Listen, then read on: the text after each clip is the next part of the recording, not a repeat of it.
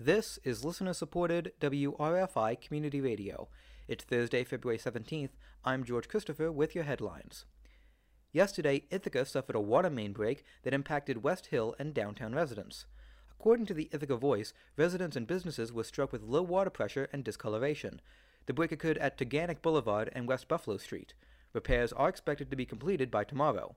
Until then, residents impacted by discoloration are advised to let their water run until it becomes clear.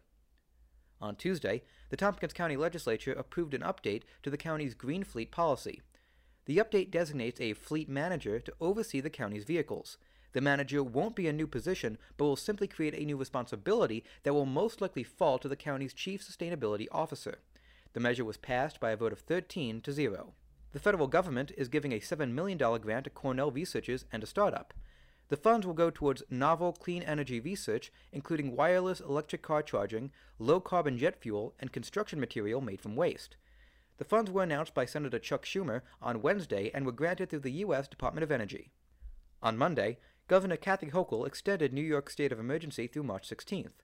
According to the Journal News, the declaration will allow the state government to keep emergency powers to combat COVID-19.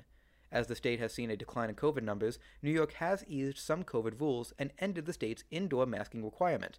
However, the state has kept the masking requirement in schools. There's a flood watch in effect today into tomorrow morning. Rain showers are expected today into this evening. Expect a high of 53 today with a low of 22 tonight. This is WRFI News. You can listen to this and all of our news content wherever you get your podcasts.